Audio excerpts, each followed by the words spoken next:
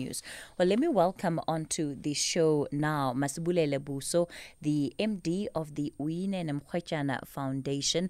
And of course, we have this conversation as the country is marking 16 days of activism. The story of Uyinene being one of those that captured the hearts of South Africans. And it was really collective pain that I think we all felt, seeing how the life of this young, promising student was so brutally taken away.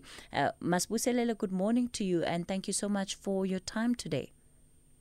Good morning, Cassie, and thank you for having me. Thank you to SAFM for always giving us the platform to share and, yes, to have this conversation. So thank you. I imagine that, a campaign like 16 days of activism, when you approach it from a completely different perspective than just anybody else, because, of course, you are championing what is the life of Uyinene Mrwetyana, but you're also trying to ensure that other young women do not find themselves in the same position as she did. And by that, I don't mean that there was anything that she could have done to prevent what happened to her, but that we need to stop the violence that is perpetuated against against women and young girls from happening in the first place. Yes, absolutely. I think the fight for us has since the inception of the foundation has always just been so personal, and I think it will never stop being personal. Working with the foundation and working with other foundations and organizations such as First for Women, for us, that pain, we worked through that pain, if I can put it like that. We worked through that experience, and as you mentioned, that as South Africa, there's always, those big cases that make it to the news. There's always big cases, but there's those big cases that make it to the news that, cause us to kind of stop and reflect. And I think Uyinene's case was one of those. And for us, it's very personal. It's personal that we make sure that we don't forget.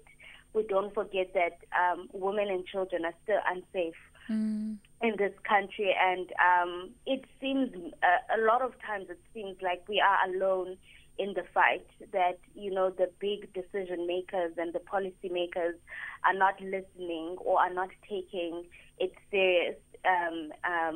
So for us, it's personal. For us, it's unending, and the fight will not end for us until we see change, and real change, that is.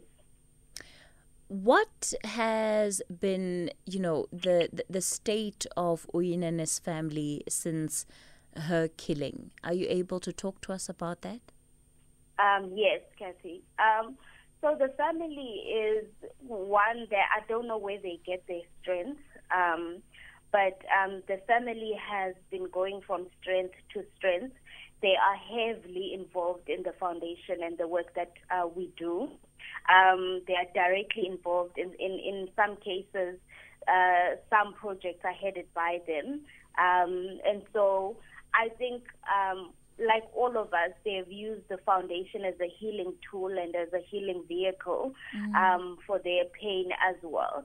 But I will say that they are going from strength to strength, and the support, the ongoing support, Kathy, I always mention this, that, the ongoing support from South Africans has been a massive contribution to that strength and that resilience. And so from the family's perspective, it's always going to be difficult.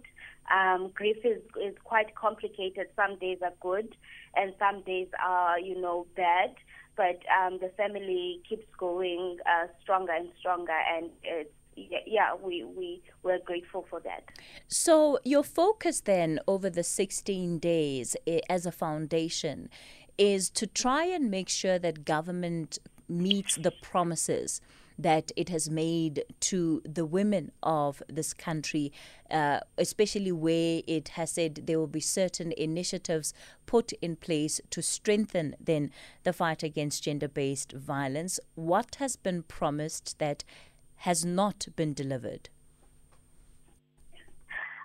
We had many promises. 2 years ago, the president made a lot of promises, such as, making sure that there were courts that were implemented or started all around South Africa, about 11 courts that would focus on gender-based violence cases. Mm-hmm. We were promised harsher sentences, policies that will make sure that there will be harsher sentences for perpetrators of gender-based violence. We were also promised that they would look at bail, not making sure that, rapists are not given bail easily, so that they can roam around and look for their next victims. Another thing that was promised was looking at, the DNA backlogs, which contributes to, the reason why these cases or rape cases take so long to solve and take so long for justice to be served. So we were promised that. And also the National Strategic Plan was also promised.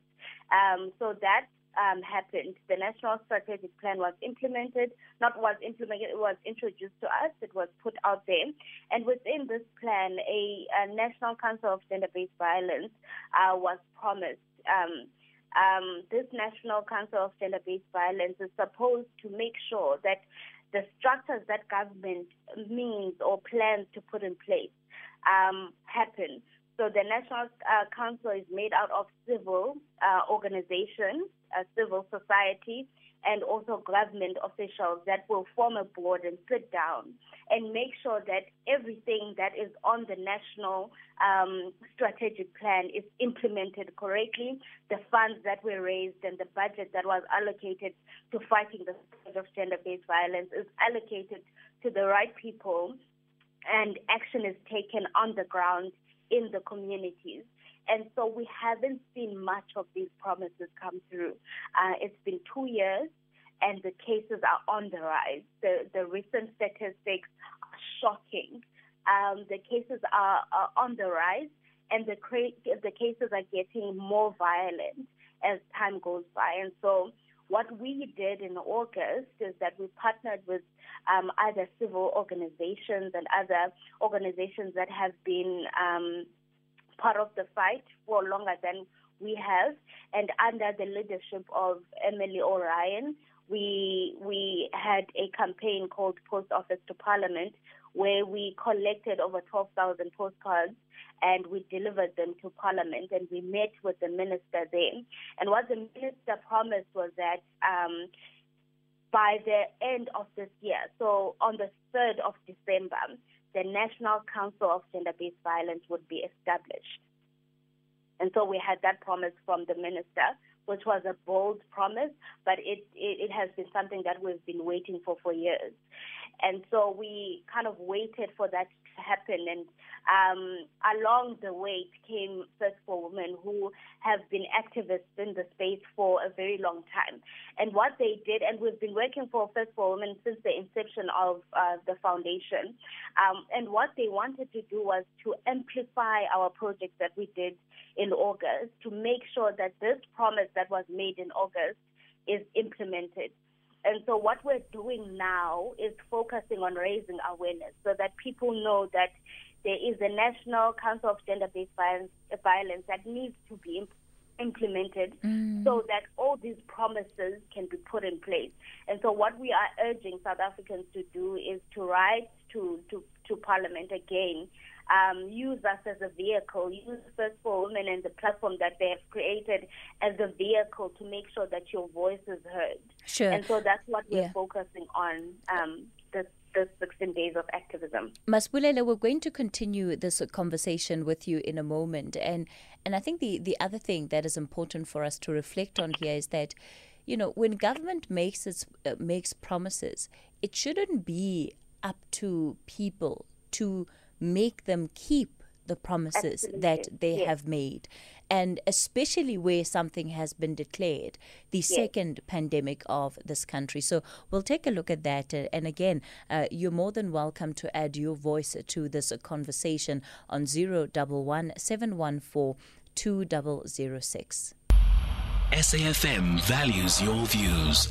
Be an active citizen. Kathy Motlatlana on SAFM. We continue the conversation on the talking point, and we're talking to Masibulele Buso, who is the MD of the Uyinene Mrwetyana Foundation, and they're calling on government to fulfill the promise that was made for a national council to be put together to help fight gender-based violence in the country. And, you know, Masibulele, this issue of, again, having to get government to commit to its own promises, it contributes to why the fight against gender-based violence is an ongoing issue, because it was civil society in the first place that pushed the level of conversation around gender-based violence in this country to be at the level that it reached 2 years ago. Because before then, it was a pandemic, but it was never acknowledged as such. And so, you know, one step forward was taken, but the follow-through then on the commitment to that is what remains outstanding. But that potentially is what could be the game changer. Yes, absolutely. We have seen a very passive participation from government when it comes to issues of gender-based violence, almost as if they are not seeing what we are seeing on the ground, almost as if they are not witnessing every day that, women are dying and children are dying because of gender-based violence. We were reflecting last night that, you know, their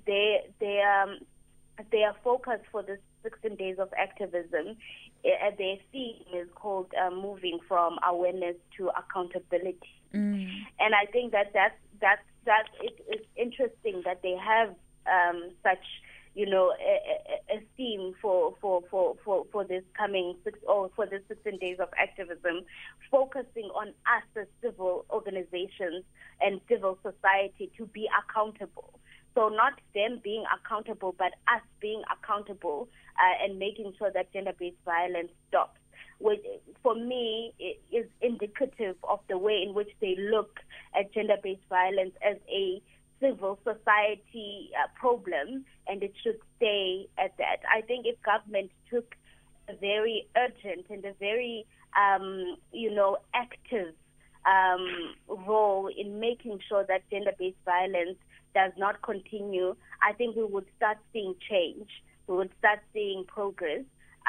But as long as they are distancing themselves from the problem, the progress will be very, very slow. What does that do to organizations like yours? Because again, in the moment of tragedy, it is easy to come forward and make all sorts of statements, and sometimes it's also important that statements are made. So it is important that there is that visibility from leadership to show that, you know, they're grieving with affected families and that they are not disaffected by what has happened.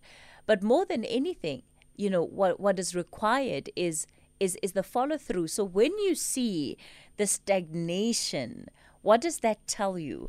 And how does it impact then the work that you are doing? I mean, I think this problem is so multifaceted and it affects us in many different ways. I mean, what it communicates to us as civil society is that the government is just interested in ticking the box when they have to. But when it comes to commitment and accountability and making sure that action is taken, we are alone, and we have to kind of make sure that we are, screaming and shouting and doying in front of the union buildings for them to understand that this is an issue. I think for everyone in South Africa, no one is unaware that gender-based violence as a second pandemic. And what we would like as civil organizations is that government responds to gender-based violence the same way we've responded to COVID, that we make it a norm, that, we are talking about this and we are changing policies. We're making sure that we're responding to gender-based violence as quickly and as swiftly as we have responded to COVID-19. And unfortunately, gender-based violence has no cure, but it is up to us to make the change.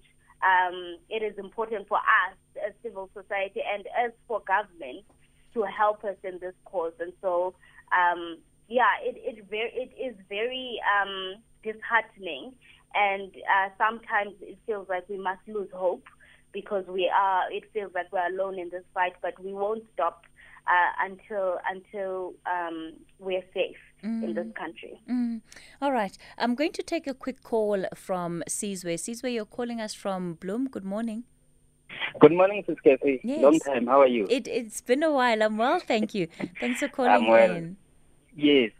Sis Kathy, I'm not too much of an emotional type of a person, but there is a term which we keep using, saying the government must take responsibility, the government. Yet the same government is saying our women, our children, our women, our children. It's like we are patronizing each other. And when we say the government, to me it sounds like government is this big institution that is so unapproachable, whereby the lady, as he clearly articulates, Cyril Ramaphosa made promises. So who holds the president accountable when it comes to that? You understand? When if he had the guts, or if he was able to open a channel of attending the funeral, and he had to utter all those words, let the president open a channel whereby the lady you are interviewing now can directly speak to the president and say, President, I'm tired of speaking about government. It was not the government that was speaking, it was you. What have you done? And who do I go to? Because now if we are to do follow-ups with the government and their promises, it will be economic development or social department and whatsoever. At what time does this lady get to the president? Why doesn't the person who makes promises keep an open channel to those he makes promises to? Sizwe, I'm going to ask you just to pause it on that note. We'll continue the conversation after the 10:30 news headlines. Nomsa Mdluli is standing by. Conversations that you connect with and react to. SAFM. Kathy Motlatlana on SAFM. We continue the conversation on the talking point, and we're reflecting on some of the promises that have been made by government in terms of what it will do, practical things that will be put in place to help fight gender-based violence in this country. Among them was the commitment to establish a national council. The Uyinene Mrwetyana Foundation is actively then taking on government and calling for these promises that have been made to actually be adhered to. Masibulele Buso is the MD of that organization. And Sizwe, you were calling us from Bloemfontein. Sizwe, sorry, I had to cut you off there. We had to take the news quickly. Kathy. I'll try and summarize it as quickly as possible. Kathy, you know what I wanted to leave with the lady. I would have said our politicians, our president, our ministers, whoever it is, they treat us as if they are boyfriends who are trying to prove a point to their girlfriends when the relationship starts. They promise heaven and earth and the beach and the sea and everything. They deliver nothing. So it's unfortunate that being said, they close communications. You need this and that to get to the president or to the minister. It doesn't help. As it is, how many years has it been? What has the Minister of Social Development said and the Minister of Women and Children said to this lady? How far have they gone back about this issue? She's speaking about the courts which the president promised to open. How many courts have been opened? it will be like I'm veering off a bit, but we cannot trust what the president says. How many houses, 1 million houses were promised to people of Alexandra? So if we are to be honest, I will say the best way of dealing with what is happening, one, is for us men to stop being killers, abusers, and all that. Mm. And also to say, let the woman be better empowered, better equipped by other community members, and let it start and stay in the community. And maybe we isolate the government, because the government is the biggest disappointing factor. It's the biggest disappointing denominator in the whole fraction case. Okay. All right. Sizwe, let me leave it there with you for this morning. Masibulele, let me come back to you. And I think I wouldn't just stop with the Office of the President. We have an entire ministry that is tasked with looking into some of these issues and being the central coordinator to ensure that there is implementation of some of these commitments across government. Yeah. And so far, according to the annual report, my understanding is that there are only 10 departments that have in the last financial year been fully reporting back on how they've been, implementing some of the policy frameworks in the national strategic plans in their department. What is everybody else doing, and where is the accountability for that? Exactly.